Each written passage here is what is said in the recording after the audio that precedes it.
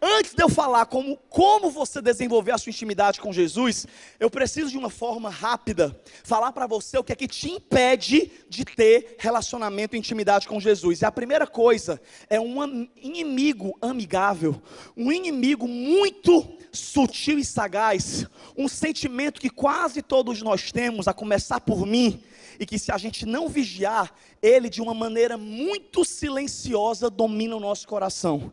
É algo chamado orgulho. A palavra de Deus fala que o sentimento que fez Satanás ser jogado do céu foi quando ele colocou no coração dele ser maior do que Deus. Ele encheu seu coração de orgulho. Por que, Samuel?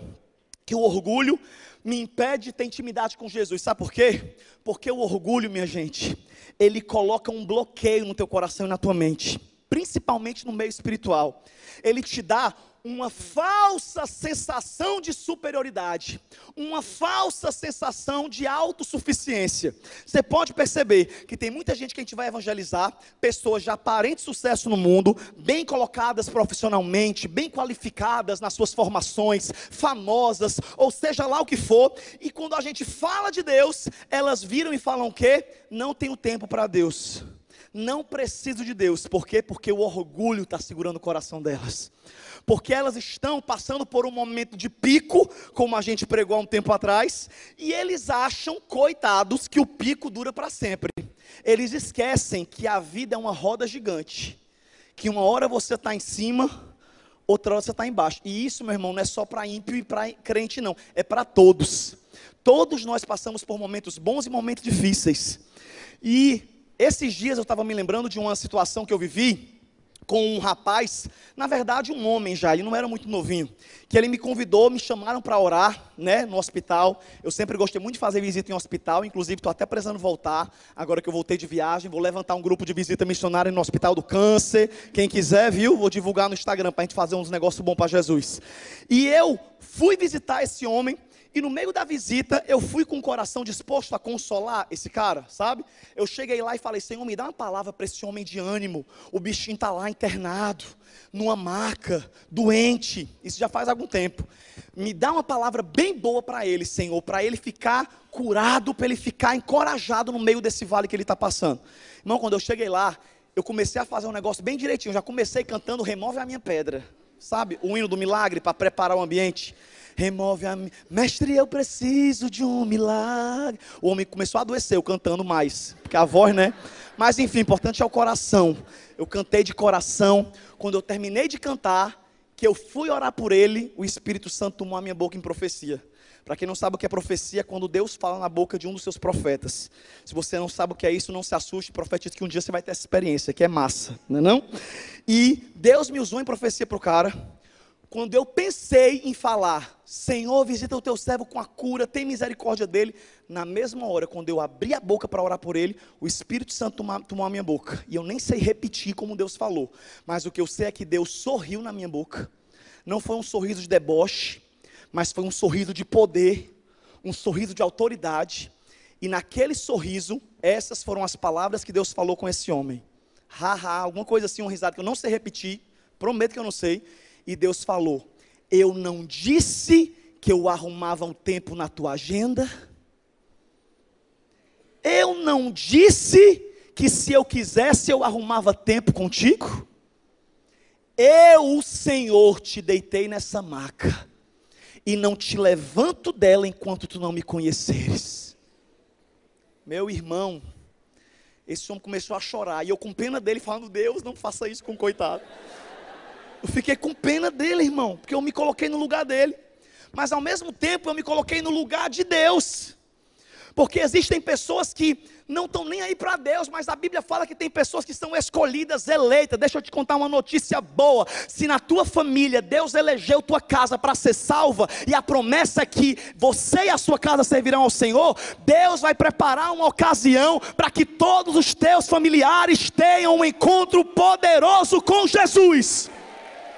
Eu não sei onde é que vai ser. Samuel que está colocando medo, vai colocar enfermidade, meu irmão. Sinto muito a realidade, mas a Bíblia fala lá no Antigo Testamento, que Deus é aquele que fere e sara. É aquele que mata e faz viver. E eu não sei você, Mas eu prefiro que um familiar meu passe por uma luta, mas saia dessa luta amigo de Jesus, do que eu ver os meus familiares muito bem, em todas as áreas, caminhando e indo para o inferno. Eu não sei você, mas eu amo a minha família. E eu quero poder bater no peito e dizer, eu e a minha casa servimos ao Senhor. O orgulho faz os homens fugirem de Deus. O orgulho é o primeiro inimigo que te afasta de ter relacionamento com Deus. Porque o orgulho, meu irmão, faz você repetir a pior frase que só os tolos repetem. Quando você fala, já leu a Bíblia?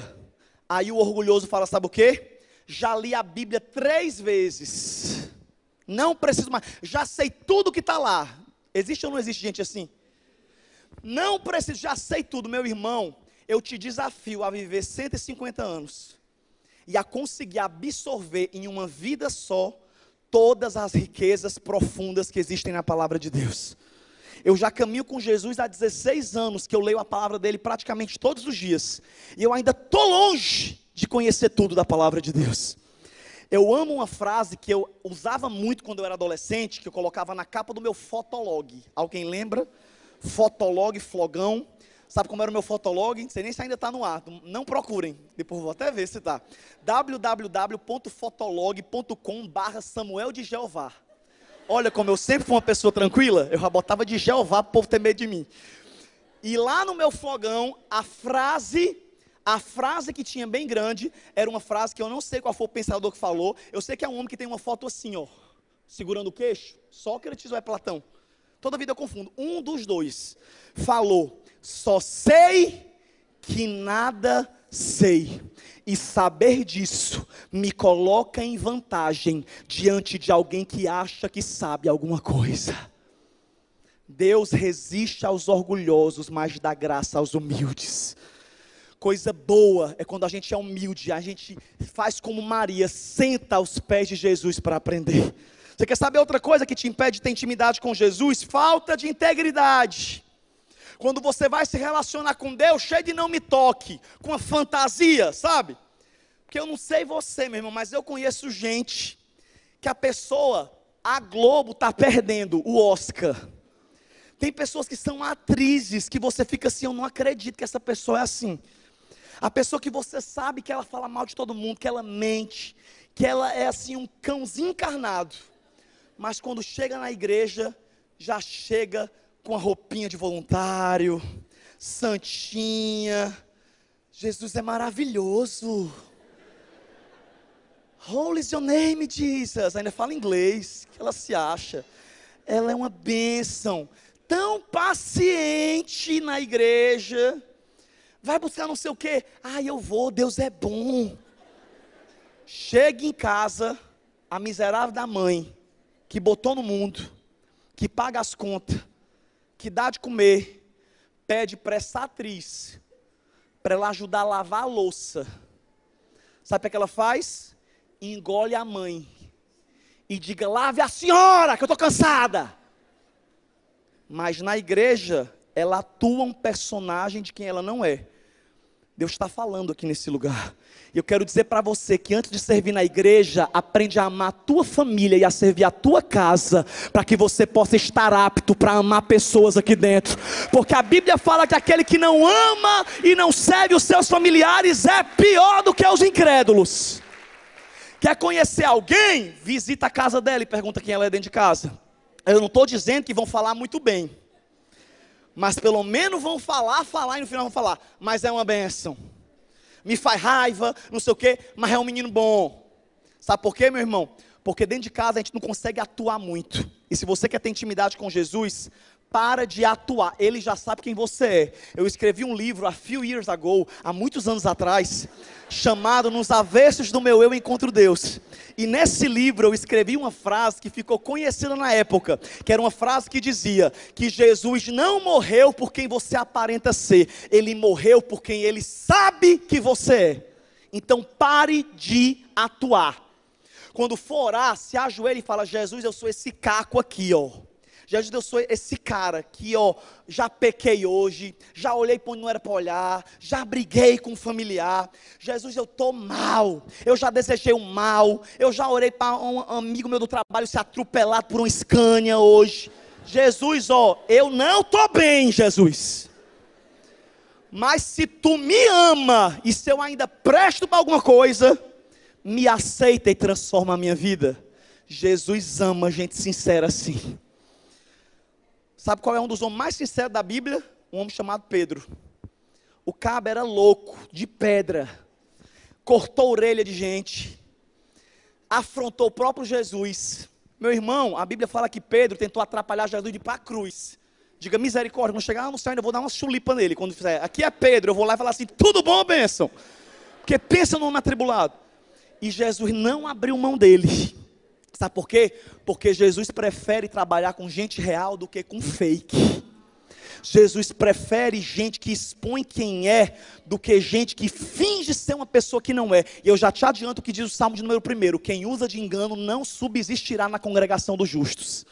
Quem usa de engano não vai ficar por muito tempo fingindo, porque Deus não deixa, Deus tira a máscara, Deus rasga a fantasia, Deus derrete.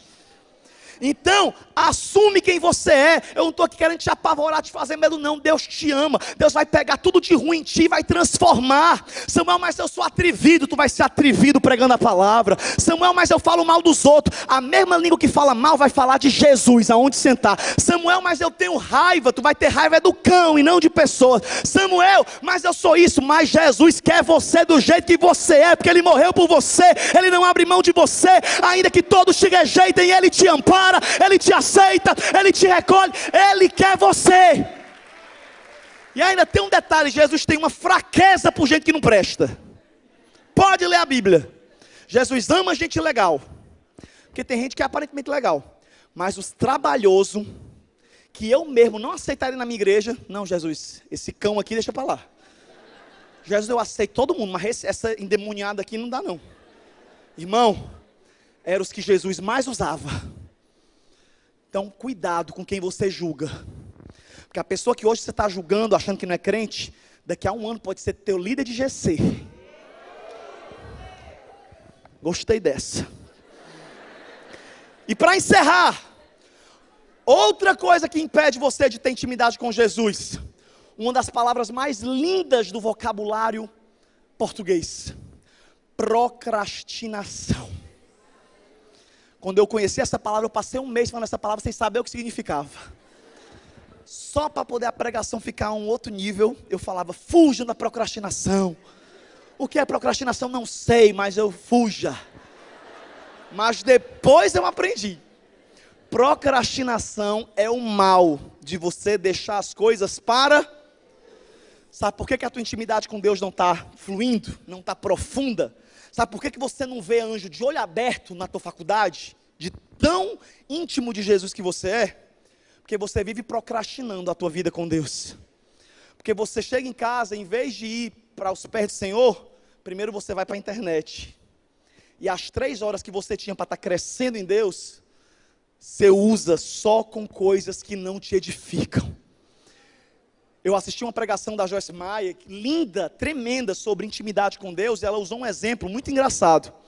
Ela falou que ela tinha um tio, que ele usava um marca-passo, e o marca-passo dele era antigo. Quando começou esse negócio de marca-passo, era um marca-passo que você ainda tinha que encarregar. Eu nem sabia que existia isso. Alguém sabia que existia marca-passo, que é para poder substituir o coração? Tem algum médico aqui, se tiver algum médico enfermeiro, para poder confirmar que eu estou falando verdade, que eu não estou falando mentira, obrigado.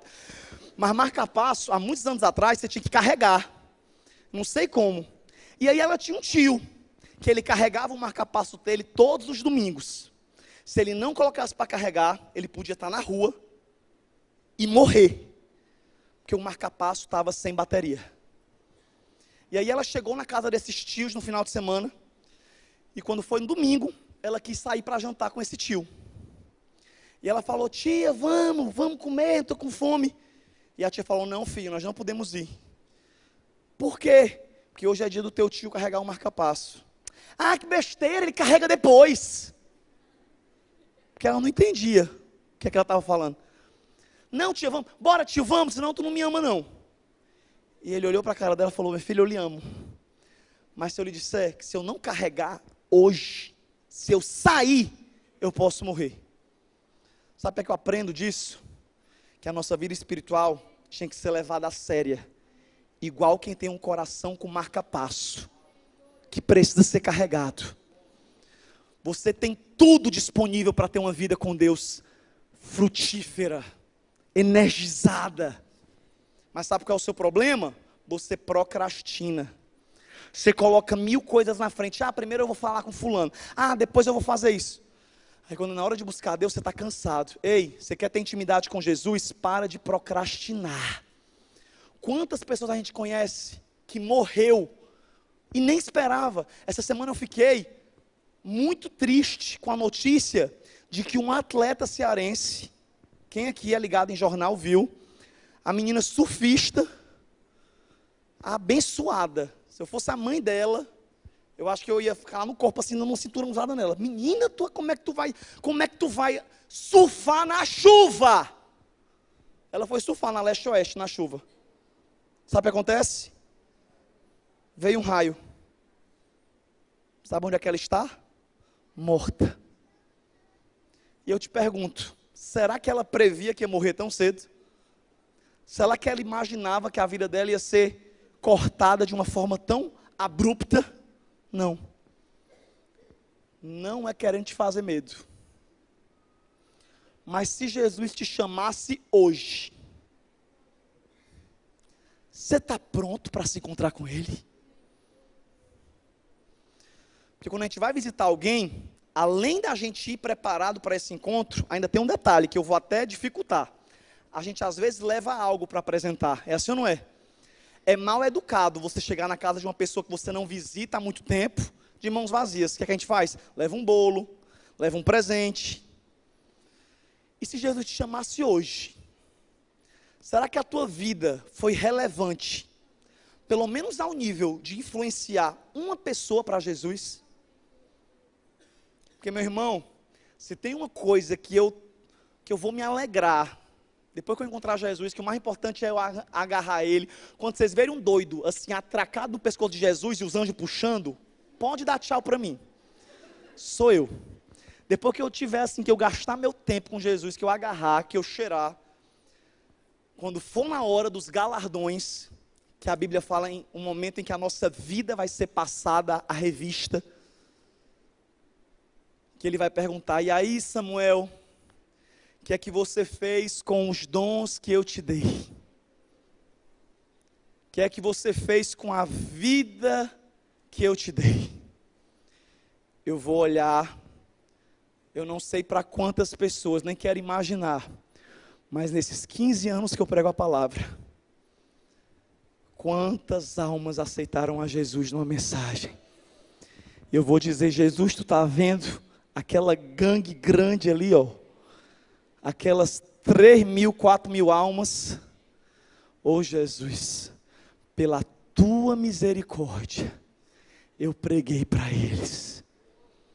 Ei, tu está procrastinando a vida porque tu acha que tu tem muito tempo? Ou tu está vivendo cada dia como se fosse o último? Você não tem um amanhã, o amanhã é uma promessa. Você sabe o que é uma atitude de fé nossa, que a gente às vezes nem percebe? Colocar o despertador para o outro dia. Quem liga o despertador no celular todo dia? Isso é muita fé, vocês sabiam? Porque quem te garante que tu vai estar vivo? Mas é algo tão automático que a gente coloca. Mas se eu te disser que muita gente morre dormindo, eu até oro para morrer dormindo, para não sentir nada. Morrer assim, igual um anjo, assim, igual o João Batista. Chegar no céu assim, o que foi que houve? Tu chegou no céu, filho, sério? Foi igual um passarinho, aí eu como de pedrada? Enfim, eu oro.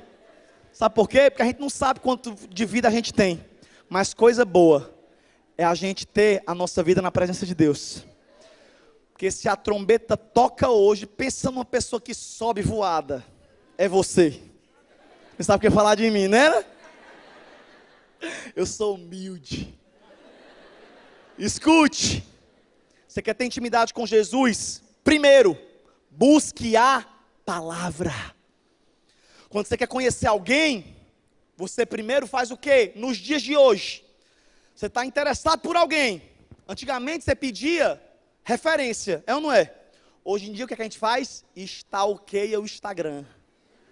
A gente começa a dar foto lá de trás, para ver, deixa eu ver assim o processo de transformação desta moça. Meu Deus, em 2012 se converteu, 2013 começou a pregar, 2015 começou a louvar, 2019, fala Deus. A gente conhece assim, às vezes stalkeando e fala, Jesus, essa é a minha cara da minha esposa. E a gente conhece muito da pessoa, é ou não é? Porque a Bíblia fala que a boca fala e o coração está cheio, mas colocando nos dias de hoje, o Instagram fala o que o teu coração está cheio. Nada contra você que trabalha com o Instagram, você que usa várias coisas, mas meu irmão, se você ama Jesus, é impossível teu Instagram não mudar. É impossível Jesus não aparecer lá. Ai não, eu não confundo as coisas. Meu irmão, primeiro que cristão, não separa a vida. Isso é minha vida cristã, isso é minha vida secular. Ou tu é um só, ou Deus dispensa. Vai, vive o mundo, quebra mais a cara e depois volta. Porque Deus não te divide. Para dessa bobagem. As a pessoa no Instagram é outra pessoa. Coloca uma foto de fio dental, a alegria do Senhor é a minha força. Ei, psiu. Pelo amor de Deus.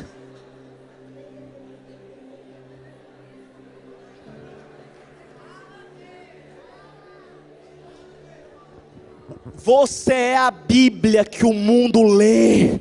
Você é o exemplo de Jesus Cristo no teu trabalho, na tua faculdade, nas tuas redes sociais. Samuel, então quer dizer que eu não posso postar foto de biquíni, não sei o quê? Minha amiga, a vida é sua. Mas pelo amor de Deus, tenha ordem e decência. Porque não combina, não dá. É a mesma coisa de vocês virem o Samuel aqui embriagado no final de semana. Ai, eu vi, tu viu o Samuel Wagner aonde estava embriagado ali no chão da festa. Combina com essa pessoa que está pregando aqui em cima? Não. E eu declaro que em nome de Jesus nunca isso vai acontecer. Que até nos momentos de fraqueza que eu já passei nesses 16 anos que eu já vivo com Jesus, quando eu estava fraco eu pedia ajuda. Porque eu falava, eu não vou subir no púlpito correndo risco de vida. Não, primeiro eu vou cuidar de mim. Quando eu viver o que eu prego, eu subo para pregar para as pessoas. Então, vai para a palavra, vai conhecer a Deus na palavra. Meu irmão, Bíblia não é bolo para ocasiões especiais. Bíblia é pão para você comer todos os dias. Bíblia é carioquinha quente que todo dia vai te ensinar algo. Coloca como um hábito. Eu já falei isso 1000 vezes, eu não vou cansar de falar. Faça um hábito. Ei, buscar a Deus não é algo sobrenatural não. Hoje o Espírito Santo me acordou, um anjo numa carruagem de fogo sentou e chegou e falou, filho, acorda, vai me buscar. Sabe quando é que vai aparecer um anjo numa carruagem de fogo te acordando? Dificilmente. É você que acorda com o olho cheio de remela, cansado, às vezes atrasado, mas você fala, bom dia Espírito Santo. Eu não posso sair desse quarto sem antes dizer que eu te amo, que tu és o meu Deus, que tu és o meu Senhor e o meu Salvador. Eu te agradeço por mais um dia que tu me levantaste. Eu te agradeço porque os meus olhos se abriram, porque a tua misericórdia apagou o meu ontem, porque hoje o novo dia está pronto para mim. Senhor, salva a minha família, me usa, me capacita. Eu consagro o meu dia nas tuas mãos. Recebe esse problema que eu vou enfrentar, passa na minha frente, seja o meu advogado, o meu juiz. Abre as portas para mim, me livra do mal, me protege, guarda a minha família. Se hoje for o dia da tua volta, me prepara para eu subir contigo. Eu te entrego o meu dia, me usa para as outras pessoas. Que a minha boca seja a tua boca, que as minhas mãos sejam as tuas mãos. Que quando eu entrar naquela faculdade hoje, a tua glória seja como um rastro. Que as pessoas vejam a tua glória em mim. Eu consagro o meu dia para ti. Eu declaro mais uma vez que eu sou teu. Tu és o meu Senhor, tu és o meu Salvador. E quando eu levantar dessa oração, eu quero levantar cheio do teu Espírito Santo, para enfrentar o dia na tua presença. Você já levanta outra pessoa. É assim ou não é? Eu orei em 1 minuto e pouco, vocês viram? Eu não estou dizendo que isso aqui é a sua oração, que vai se resumir a isso. Eu dei só um exemplo rápido. Palavra. E junto com a palavra, se você quer ter intimidade com Jesus, tenha vida de oração. Olha para a pessoa do seu lado e fala assim para ela: meu querido irmão, se oração fosse comida, você estaria pesando quanto hoje? Eita! Tem gente aqui que está anoréxica. Passar um vento leva. Mas tem uns que estão gordinhos espiritualmente. Eu estou no fogo. Estou orando todo dia. Ei, meu irmão. Hipocrisia nossa é dizer que a gente ama a Deus e não gasta tempo na presença dEle. Infelizmente, as estatísticas eclesiásticas mostram que o tempo de oração aumenta de acordo com as dificuldades que se enfrenta. Quanto mais problema a gente está passando, mais a gente ora. É assim ou não é? Quando tem alguém doente na tua família, tu está comendo e orando: Senhor, cura minha fulana. Senhor, cura. Senhor, cura. É assim ou não é? É o dia todo orando. Aí Jesus cura. O que é que tu faz? Esquece de orar. Não seja essa pessoa. Quero declarar que a gente vai gastar muito mais tempo orando, agradecendo, do que pedindo bênçãos para Deus. Porque quanto mais a gente ora e agradece, mais as bênçãos de Deus nos alcançam. Irmão, a gente pode estar na luta, mas orando a gente enfrenta diferente, louvando. Meu irmão, experimenta enfrentar essa semana cheio da unção do Espírito Santo e com intimidade com Jesus. Entra no carro, em vez de ficar pensando coisa ruim, entra no teu carro e papoca um louvor. Bota logo uma Cassiane aí. Seminário do Espírito Santo desse ano, Cassiane é um dos nomes que a gente vai estar trazendo. Bota uma Cassiane e começa a cantar: Deus vai na frente, abrindo o caminho, quebrando as coisas. Sai do meio, Satanás, senão eu te atropelo. Meu amigo, tua vida vai estar outra. Quero declarar que você não vai ser um crente fraco que não conhece o Deus que você serve. Você vai ser um cristão que tem vida de palavra, vida de oração, intimidade com Jesus, que não vai ser mais enganado pelas mentiras do diabo, que sabe quem é em Cristo, tem autoridade de Cristo sobre você, que é cheio do Espírito Santo e que vive a vida na presença de Deus. Seja essa pessoa. Tem gente que sai desse culto: ai, o culto foi maravilhoso, não sei o que, sai feliz. Aí acha que esse culto aqui serve para amanhã. Não, esse culto aqui foi só para te chacoalhar, para tu chegar em casa hoje e orar antes de dormir. Vamos fazer um voto com Deus aqui hoje, porque eu gosto de metas. Como é o nome que o Paulo Vieira fala? Da visão extraordinária. Mural da visão extraordinária. Quem aqui faz um voto com Deus e comigo que hoje você vai orar meia hora? Quero que levante a mão agora. É coisa séria, viu? Você está votando. A Bíblia fala que é melhor não votar do que votar e não cumprir. Baixa a mão enquanto é tempo. 4 baixaram aqui. Meu irmão, é coisa séria. Levanta a mão. Você que vai orar meia hora. Jesus, tira uma foto agora. Pode baixar. Você vai colocar um alarme no teu celular. Ah, Samuel, que coisa mecânica. Mecânica não, isso se chama disciplina. Eu não como saudável porque eu amo. Eu como saudável porque eu quero ser saudável. Assim também é com Deus. Hoje tu começa orando meia hora, amanhã 1 hora e assim vai. Você vai orar hoje. E por último eu encerro dizendo: quer ter intimidade com Jesus, desenvolva perseverança. Você votou com Deus que vai orar meia hora. Eu tenho pena de ti se tu não orar. Amanhã tu já acorda como da cagesse cortando tua água. Se tu não orar essa meia hora, alguma coisa ruim acontece, porque Deus, Ele leva a sério, né não, Saninha? Tu ora, pelo amor de Deus. Se tu prometeu, tu ora. Tu ora. Quando termina, deixa eu te contar o que vai acontecer. Samuel, com 20 minutos eu vou querer parar. Ei, quando terminar meia hora, depois de 15 minutos, é igual quando a gente começa na esteira. Os primeiros 5 minutos é terrível, 10 minutos você quer morrer. Você passou dos 12, você vai 1 hora. Assim também é a nossa vida com Deus. A vida com Deus, ela não começa no estalar do pirlim-pim-pim.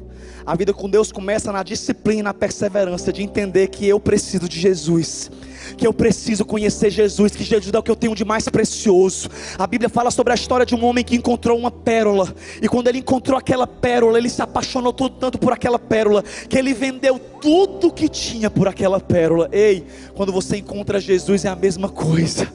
É um amor, é uma fome, é um desejo por Ele, que o povo te chama para farra, tu não quer mais ir. Por quê? Deixa de ser besta, virou crente. Não, é porque eu não consigo mais enxergar lá o que eu enxergo aqui. Eu não sinto mais falta de bebida, eu não sinto mais falta de droga, eu não sinto mais falta de prostituição, porque a presença de Deus me basta, porque a alegria do Senhor me preenche. Meu irmão, experimenta. Eu queria que o Edson ficasse de pé, para toda a igreja olhar para ele. Fica de pé, Edson, e olha para a igreja, que eu quero lhe dar o seu exemplo. Pode dar uma viradinha. Já tem namorada, viu, irmãos? Ciumenta. Pode sentar. Eu conheço o Edson há anos. Ele já serviu na igreja, já foi um grande homem de Deus. Depois passou por uma fase difícil. Eu fui um dos que Deus usou para entregar ele. Ele ficou até com raiva de mim uma época, porque eu falei assim: Edson, você não está bem. Enfim, ele passou por uma fase espiritualmente fria. Há 1 ano e pouco atrás, não foi nenhum pastor que foi buscar ele, foi o Espírito Santo que foi buscar ele. Ele morou fora, um menino bonito, trabalha com futebol, como jogador, teve várias oportunidades, um menino que tem tudo o que o mundo quer para estragar.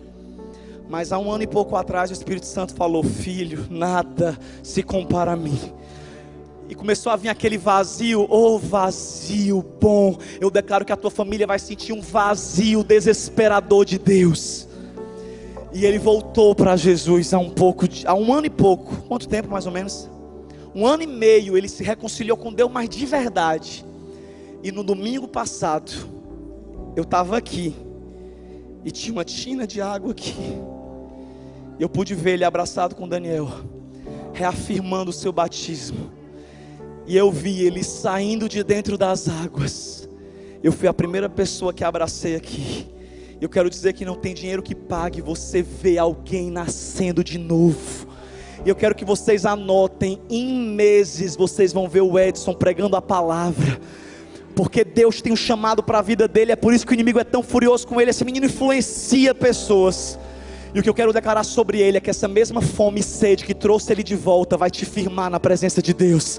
Você não vai ser mais um crente que finge estar na igreja, você vai ser um daqueles que tem fome de Deus, que quer ser íntimo de Jesus Cristo, como ele, como eu.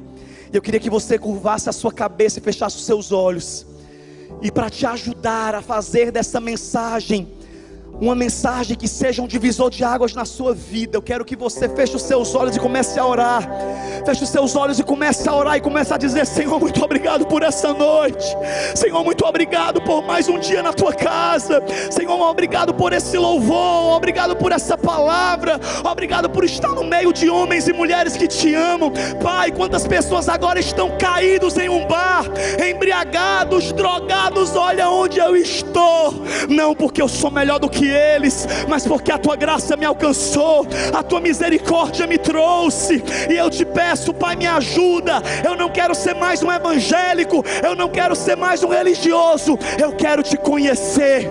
E se isso é verdade na sua vida, começa a orar, começa a pedir perdão, começa a se reconciliar com Deus, e começa a dizer: Senhor, se o meu orgulho me levou para longe de ti, que a tua misericórdia e a tua humildade me traga de volta. Fecha os teus olhos e faz dessa canção a tua oração essa noite. Ora com essa música. A humildade colocou jardim em mim. E se eu vendesse tudo que tenho em troca do amor, eu falharia. Essa é a nossa declaração de amor para ti essa noite, Jesus. A gente te ama, Senhor. O teu amor não é comprado. Eu não mereço o teu amor, mas tu me amou. Obrigado, Senhor, porque porque tu me amou. Graça ou recebe. Fica de pé e diga, levanta as suas mãos e diga: eu vou fazer disso o motivo da minha vida. Eu quero conhecer Jesus. Diga, eu quero te conhecer, Senhor. Eu quero conhecer Jesus E ser achado nele. Clame por Ele, clame por Ele, clame por Ele. Chame pela presença dEle.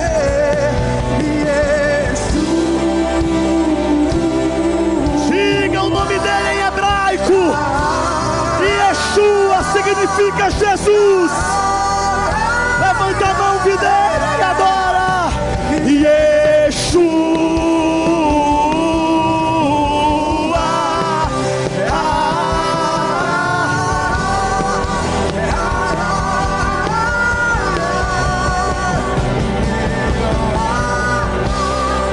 Adore a Ele. Feche os seus olhos e diga quanto Ele é belo para você. Tu és lindo, Senhor.